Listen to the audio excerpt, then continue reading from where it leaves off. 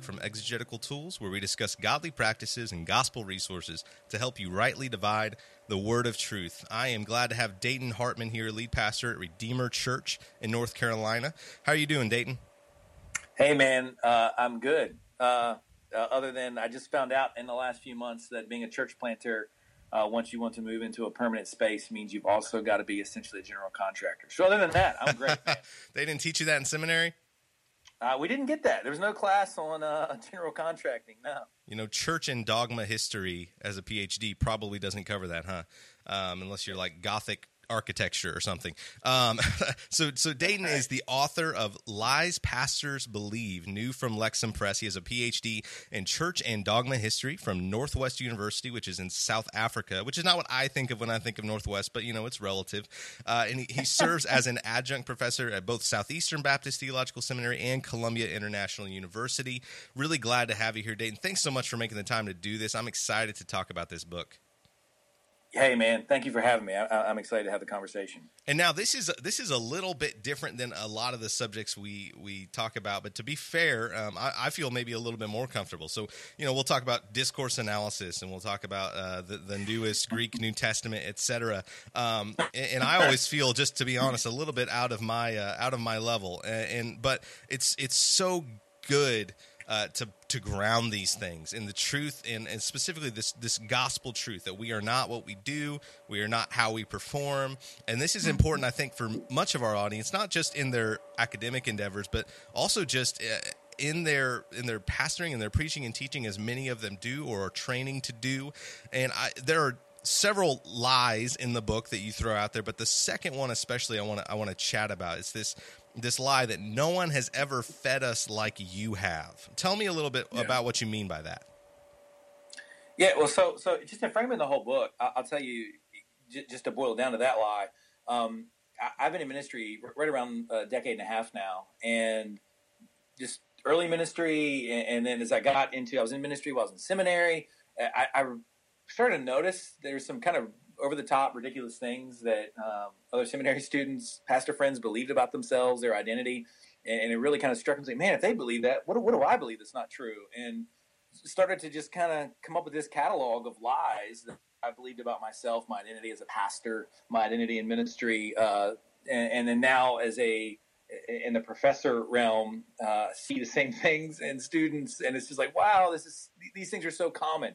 And created this kind of big catalog of lies, and then boiled it down to the 7 that I've seen most common, either in my own life, in conjunction with other guys, with students, with pastors I'm friends with. And so in that list of 7, one that seems to be across the board as well would be some of the things we believe about our preaching and our teaching. I think of this lie through the lens of, you remember the old Food Network TV show, The Iron Chef? I don't know if you've ever seen that. Man, it was the best thing on TV. And not if you're hungry. That's true. And the basic premise of that show was that you had like 3 contestants, and they all got the same main ingredient, had to come up with an appetizer, a main course, and a dessert. And sometimes it was real lame. It was like pineapple. Well, that's not that hard. But then sometimes it'd be like squid. And so you get an appetizer with squid, a main dish with squid, and then a dessert with squid. And like squid pudding, squid pie. And then it got really fun then. Just seeing the judges eat it and have to rate it. But what I thought was interesting is I've kind of reflected over the years of pastoral ministry, and particularly preaching and teaching, is everybody on that show is using the same main ingredient, and everyone who preaches expositionally, with a Christ-centered hermeneutic, with a drive towards the gospel, we're all using the same ingredient. We just, based on our gifting, our wiring, our communication style, we maybe arrange the ingredients a little differently. We garnish the plate every Sunday as we preach God's word, maybe a little differently. But we're all doing the same thing with the same ingredients. And but what's interesting, and why I put this line in the book, is often we don't think of it that way. We really think that we are unique and we're special. If you don't hate your own preaching, which a lot of guys do, I tend to be more in the realm of, I kind of vacillate between, man, that was good, and then the next week being like, why does anyone listen to me preach? This was so bad. But guys who tend to think highly of their preaching, man, they get puffed up real fast and start to think that God has gifted them in a very unique way, that they're saying something others haven't said, they're doing something that others haven't done, and it's just it's just not true, and it's destructive to our ministries to believe that it's true. And so, wanted to chase that lie in this chapter and give guys some tools to kind of combat it. Yeah, thank you for that. I mean, I think this is deeply, deeply important. And so I'm thinking specifically of those who really do want to take the word seriously, want to do sound exegesis. I mean, that's what we're about here at Exegetical Tools. That's what we try to equip people to do, and maybe sometimes to the neglect of the presentation, right? And so, a counterpoint might be, hey, don't forget that people have to listen to you say this, and they didn't study it for 20 hours this week. But at the same time, you're so right. I mean, that performance aspect almost of what we do when we preach or teach or present anything, even in a classroom setting, it's so easy to try to read people's feedback. I mean, I know what that feels like, and so I feel like people, you talk about vacillating. You can either just detach completely. I'm just here to say a thing, and you almost have this Jonah mentality. Like, I got a message. God's going to do even worse things to me if I don't say it. So here it is. Do what you want with it. I don't care. That's right. Or this, man, why don't they care? Why don't they listen to me? Or maybe even worse yet, they are listening. They do care. I must be so great. So just to reiterate what you've already said, already written, and I really appreciated what you had to say about just different styles. I read a little bit of that in there, and talking about various, well-known guys who, you might want to emulate, but they may be completely different than this other guy that you'd like to emulate. I remember walking away from several conferences with just stellar preachers, and you're right. It's they are them up there. They're different. It has to do with who they are and their culture and their context, but these same ingredients every time, bringing that together. And I want to talk a little bit about some of these practical tips that you bring out. The first one that you list is this: listen intently and read widely. What do you mean by that? Man, it's amazing how quickly we get into, I don't know, almost like a bunker mentality where we only take in resources, we only take in sermons, we only read books and commentaries that kind of reaffirm some of our presuppositions about what should be said or what shouldn't be said or what does a text mean. And what I have found most effective in my own ministry is to stretch myself by listening to pastors that I know that I'm going to disagree with them, and I'm going to assume that some of their kind of central theological operating principles are incorrect on some secondary issues. But man, they can stretch me and help me see things in the text that maybe I haven't seen because of my own tunnel vision presuppositions. And so I really think it's helpful for those who are particularly in preaching and teaching ministry to read a wide variety of authors and commentators, all Orthodox, all believers in the gospel of grace, but to get people outside of your own stream, your own tradition, to listen to preachers and teachers outside of your own stream, your own tradition, just to stretch you, so you are pulling from a larger well of information than just. I love him, but you're not just basically rehashing what John Piper has preached for the last 3 decades, or what Matt Chandler, his latest series. You're not just redoing that, but you're actually pulling in insights and wisdom from scholars and pastors from all across the Orthodox spectrum. It's good for our souls. It helps us. It helps us, I think, fine tune what we're communicating, and to make sure that we're not majoring on minors when we preach and teach. Yeah, I hear that PhD in church history coming out. I appreciate that. And so tell me this, if you don't mind. I'm hearing you say this is the value of doing this, but especially, and man, I know these are broad brushstrokes, but I'm thinking especially of low church guys like the both of us. I'm thinking especially of guys who have a preaching, teaching bent, especially in church planting. I mean, that's what you're doing. Am I wrong in thinking that you are not the norm in church planting, that you care deeply about church history?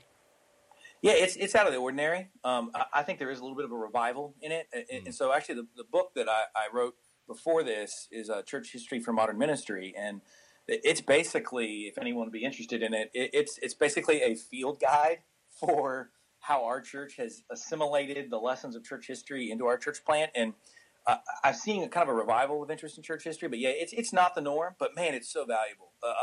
Like even this Sunday, I think I'm going to be quoting maybe some from Augustine in my sermon, and a few weeks ago I quoted from Athanasius, and one of my favorite guys to quote from is John Chrysostom, and man, just seeing how people from hundreds, or I mean, really almost 2,000 years ago, were preaching God's word and communicating.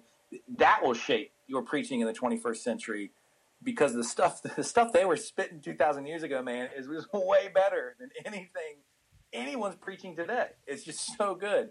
But yeah, it's not the norm, but I would argue it should be. That's good, man. I appreciate that. I would definitely encourage people to check that out. I know we'll have several listening who somehow from the church history camp straight into the biblical studies arena, and I know we all have the same God and the same word. So no, that's good. But man, I hope people will check that out as well. But I found that important. One of your other practical tips here. And I'm going just maybe a little bit out of order here, so help me out. But you talk about the ingredients, and you talk about, this is your statement. These are your words. Those of us who are faithful to the Scriptures must preach with a Christ-centered hermeneutic. That's something we've heard a lot about. I trust most of my listeners have heard at least some level of that concept, if not having kind of read in depth on that. How do you define that, and why do you think this is imperative for faithfulness? Yeah, I mean, there are a lot of great books on that. One of them that I would highly recommend, just as kind of a long-form explanation, my friend Tony Merida has written a book. I think it's called The Christ-Centered Expositor. I think that's what it is. Came out about a year or so ago. Great book. Just kind of walks through the practicality of Christ-centered exposition. But for us, just in a very kind of snapshot sense, we see the Bible as being a story about God, specifically God dealing with humanity. So we're invited into this story, how he deals with humanity through his son, Jesus. The first prophecies of the coming of the son, Genesis 3:15, and then the rest of the book's really all about him. And so when we read the scriptures and we preach the scriptures on Sunday morning, our preaching and teaching team for the people known as Redeemer Church, we aim to read the Bible the way that Jesus says in Luke 24 we should, that it's all about him. Doesn't mean that every time there's a tree that we're like, oh man, it's a symbol for the cross, or every time there's a rock, well, that's a symbol for Jesus is the rock. So he is, but we see that the flow, the grand flow of the narrative of Scripture, and the Old Testament pointing forward to Jesus, either through prophecy or typology, or just the flow of the narrative building to the coming of the Redeemer, and then the New Testament just really kind of explaining who this Christ is, reflecting back on his deity and his death, burial, resurrection, ascension to the Father, and now us waiting for his return. And so what our conviction would be as a preaching and teaching team is that the Bible's all of Jesus. And so if we're going to preach his word, we don't force it every text to be specifically about him and some individual part of his ministry or whatever it may be, but that we see the whole flow as somehow pointing to him. In some way, shape, or form. And so we always read the Scripture, we prepare sermons with that in view. Again, not forcing it, but just with in mind, this is really about Jesus. Yeah.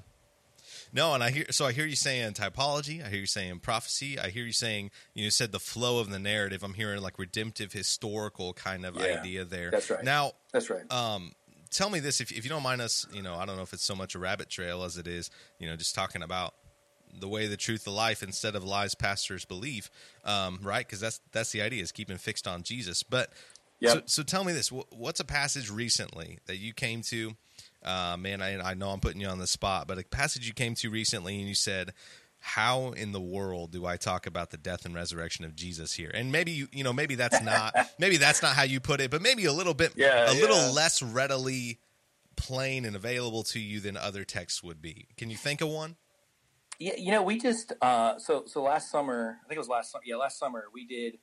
Because right now we're actually working through the Gospel of Mark, so that's been real easy for that. But last summer we did the Book of Esther, and there's some places in Esther, man, where you see this just typology all over the place, and then there's some places where it's just like, how does this get me to Jesus? And so I think particularly in some of the Old Testament narratives, we're about to do later this year a study of the life of Solomon, and there are going to be some places that are clearly foreshadowing Christ.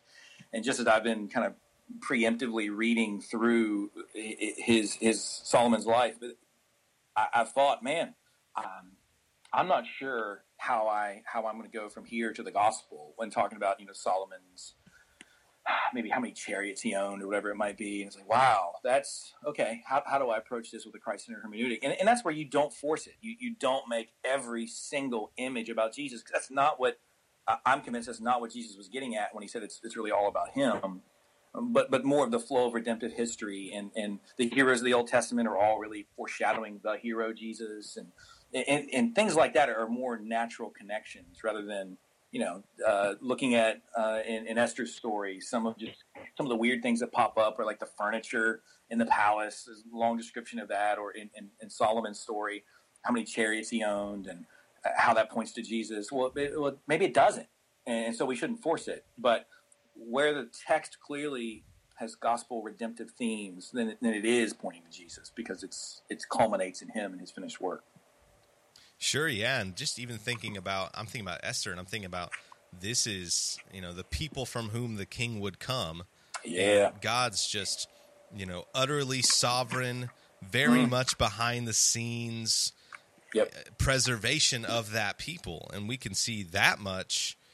Through the entire Old Testament narrative is God's preservation of a people from whom, the seed of Abraham, who's going to bless all the nations, is going to come. So, I mean, that's not you're getting it exactly the right thing here. I mean, that is not what we always think of when we think of Christ-centered. We often think of the typology. We often think of allegory and some of these things, and sometimes it's there. Right. Sometimes it is. And man, someone out there, I'm sure, has already done the study, but someone needs to email me someone else's work about Joseph just being as a type of Christ, and why and if, maybe I'm wrong here, but I don't think this comes up at all in the New Testament. That's fascinating to me, that these apostles who are ransacking the Old Testament for images of Christ go past Joseph and go, I don't think there's anything here. And so...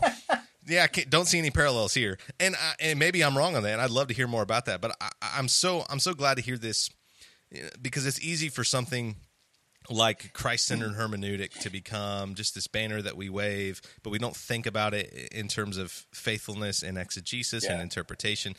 So I'm encouraged by that, and I think you're exactly right. This is one of those things where presentation is great.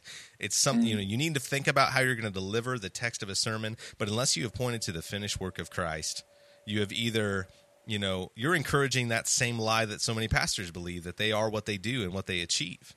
Right? Yeah, I mean, if you turn that text into a moralism and don't think about, well, this is something you can only do with a spirit-empowered, brand-new heart, which can only be given for you through the penal substitution of Christ. I mean, if you miss this, you're creating a whole gaggle of Pharisees, or you're just disheartening people.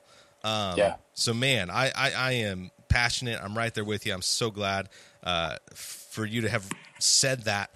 And so this is bringing me to kind of a more functional, more practical, nitty-gritty, tangible thing. You talk pretty extensively in this second chapter about writing sermons in community.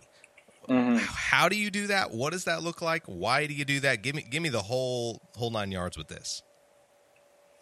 Yeah. So one of the things that I really found that my preaching got a lot better when I didn't write sermons by myself. That we have a leadership team every week made up of men, and we have some women involved in this as well, who take the sermon manuscript that I've written, and they provide a lot of feedback before I ever preach the sermon. And we have some guys here in our office who will also be researching and kind of studying the passage along with me, and they'll come to the table with some insights.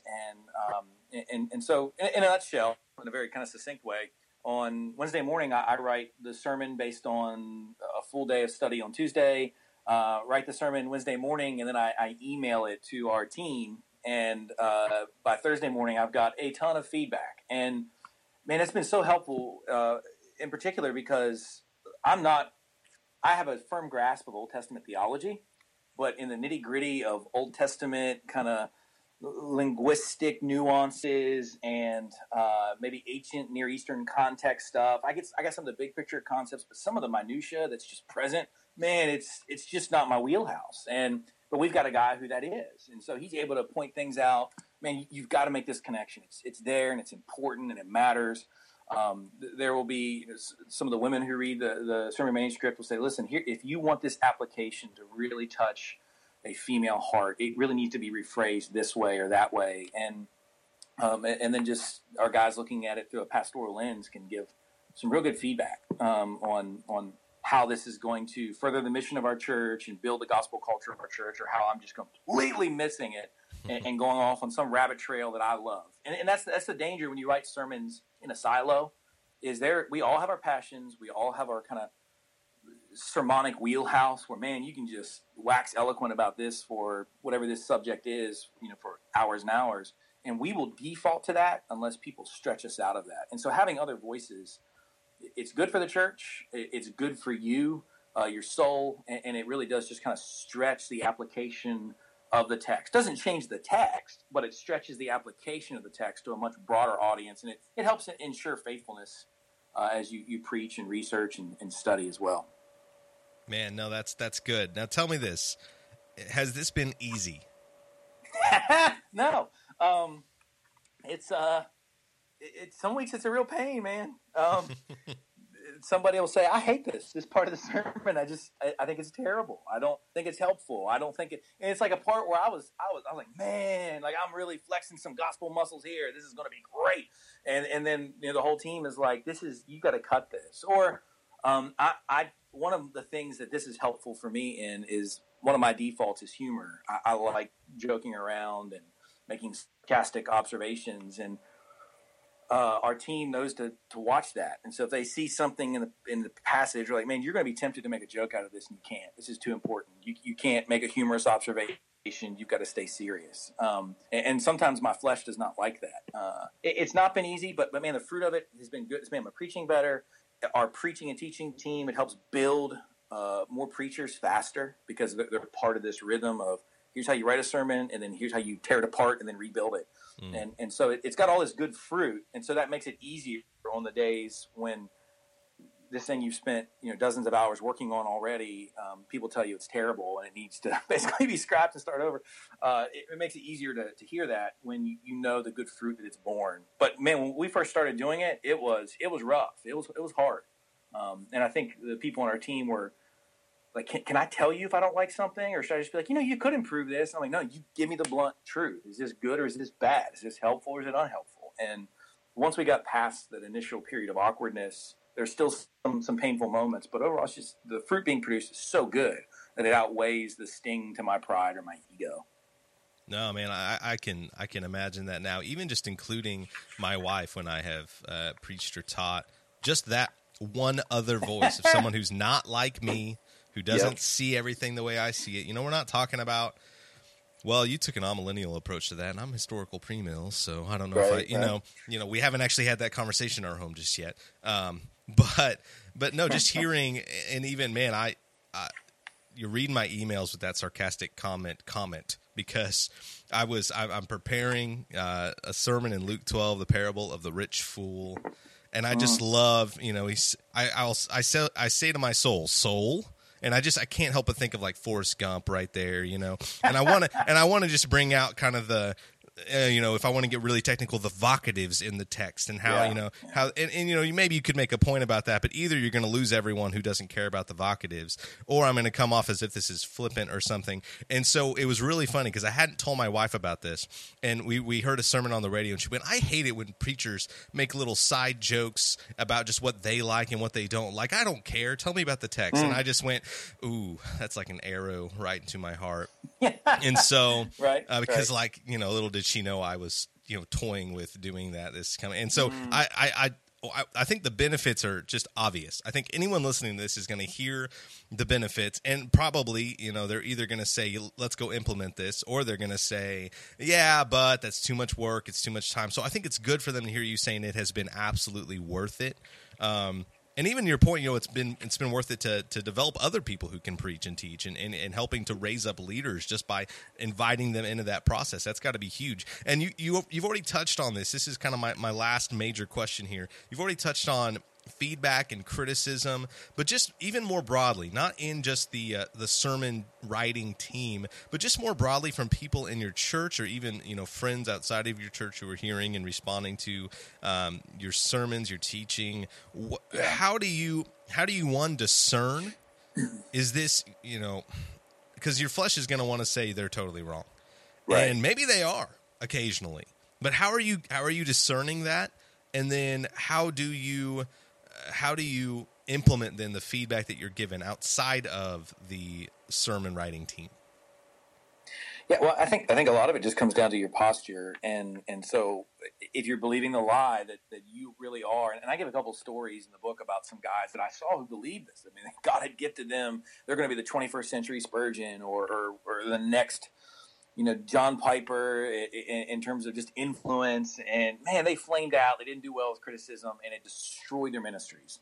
And so I think if we're avoiding this lie that we're doing something unique or that we're doing something outside the stream of just what faithful pastors have been doing for 2,000 years, then we're going to have a posture of humility so that when somebody comes with, hey, can I give you something you said kind of offended me, or something you said, I think you were wrong. I think you're going to receive it better. Your flesh won't like it. Your ego won't like it. But you can receive it and just go ahead and tell you. What I try to do is just go ahead and tell myself, I completely agree with them, but they're probably right. And so then I take it back and process it. And man, and sometimes they really are. It's like, wow, they were right. The joke was, that snarky, sarcastic comment was out of line. It made much of me and took away from the text, or maybe I beat this theological drum a little too hard on an area that's kind of we really don't know.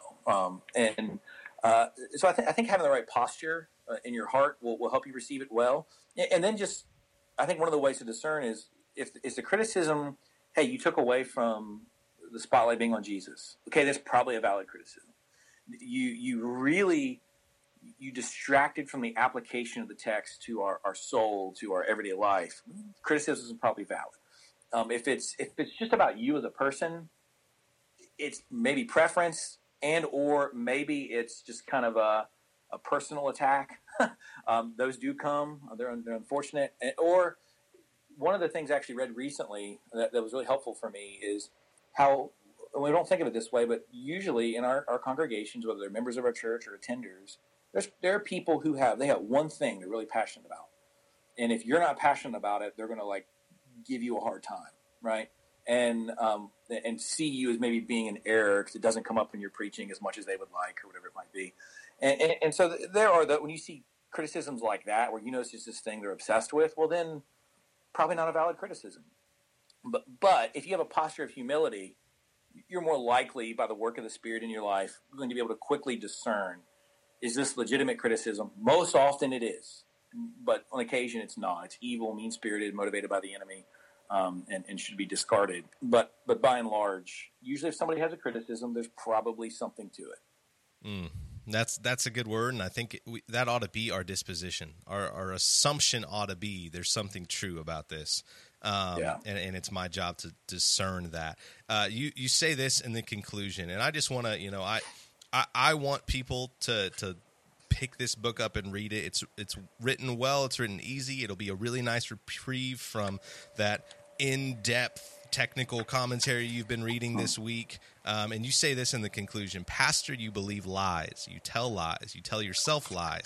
Like every human being, you are quick to recognize lies that others are believing and telling themselves, but you are slow to recognize the lies you tell yourself. We know that to be true. I mean, if we have been in any kind of ministry, any length of time, if we've been a believer for any length of time, we understand that the disposition of our flesh is to be deceived, and especially deceived in ways that flatter us. And so, you talk about these bad perceptions we have. This is just the Iron Chef one. This is just the second one. But then, there's the visionary, the achiever, the called, the holy man, the anti-family man, the castaway. And I have personally seen elements of each of these things in my own life, in a very short tenure of ministry. And I've seen where they can lead if they're unchecked, when they become, all-encompassing identities for people instead of being grounded and rooted in Christ. And I appreciate, just the way this book is laid out with, again, being written well, being written simply, having action points that generally, amount to some form of remind yourself of the gospel and surround yourself with other people who will. Especially, I've got the Logos version up, reflection questions with room to write down some answers, and I see what could be gained by a pastor or a group of pastors sitting down and saying, hey, let's take 7 weeks, or let's take 8 weeks. Let's work through these chapters just together really quickly, not because these are things we've never, ever heard before. I'm sure there will be some things that will be brand new and fresh, but because we desperately need to hear these things. And we know that if we don't intentionally keep one another accountable to hear these things, then we're going to choose the lie because the lie seems so much more attractive. And so I want to encourage people to pick this up, to give it a read, to check that out. I'm excited for some of the other works that you've got coming up. I'm excited for the ministry you're doing at Redeemer. I'm glad to have been able to chat with you. One of the things that we like to end on most of the time is just tell us, what passage of Scripture have you been reflecting on lately at a kind of a devotional level? Man, I'm always in Romans 5. I'm always parked in Romans 5, mainly because, and I actually brought it up in a sermon a few weeks ago. In Mark 7, Jesus kind of talks about just the nastiness of the human heart and his exchange with the disciples, and he tells them about the human heart being defiled, and here's what it produces. And it's just all this nasty stuff. And he doesn't, there's no resolution. He's not like, but you guys are great and you're awesome. He just, human beings are really terrible and wicked. And then the scene ends. It's just over. But that hard word from Jesus in Mark 7 drives me back to just the good news in Romans 5 of while we were still sinners, Christ died for us. And that God has shown his love for us in that way, that while we're actively sinning, Christ dies for us. And so I'm constantly, basically every time I read anything in Scripture about sin, man, it drives me right back to Romans 5, just the scandal of grace there. So I'm constantly parking it over and over and over and over and over again, weekly in Romans 5, just because my soul needs it to be reminded of just the outrageous and scandalous nature of grace. Amen. Yeah, and as we're preparing sermons, lessons, whatever it is, studying the Word for just our own benefit, if we're striving to, find where is the gospel situated in this text, not under every rock, but as the overarching theme and the main point, then we're going to be constantly intaking, reminding ourselves that we are not the lies that we believe. We are the truth that Jesus has spoken on the cross. Thank you so much, Dayton. This has been fantastic. I appreciate you. Hey, man. Thanks for having me, Travis. It's been a lot of fun.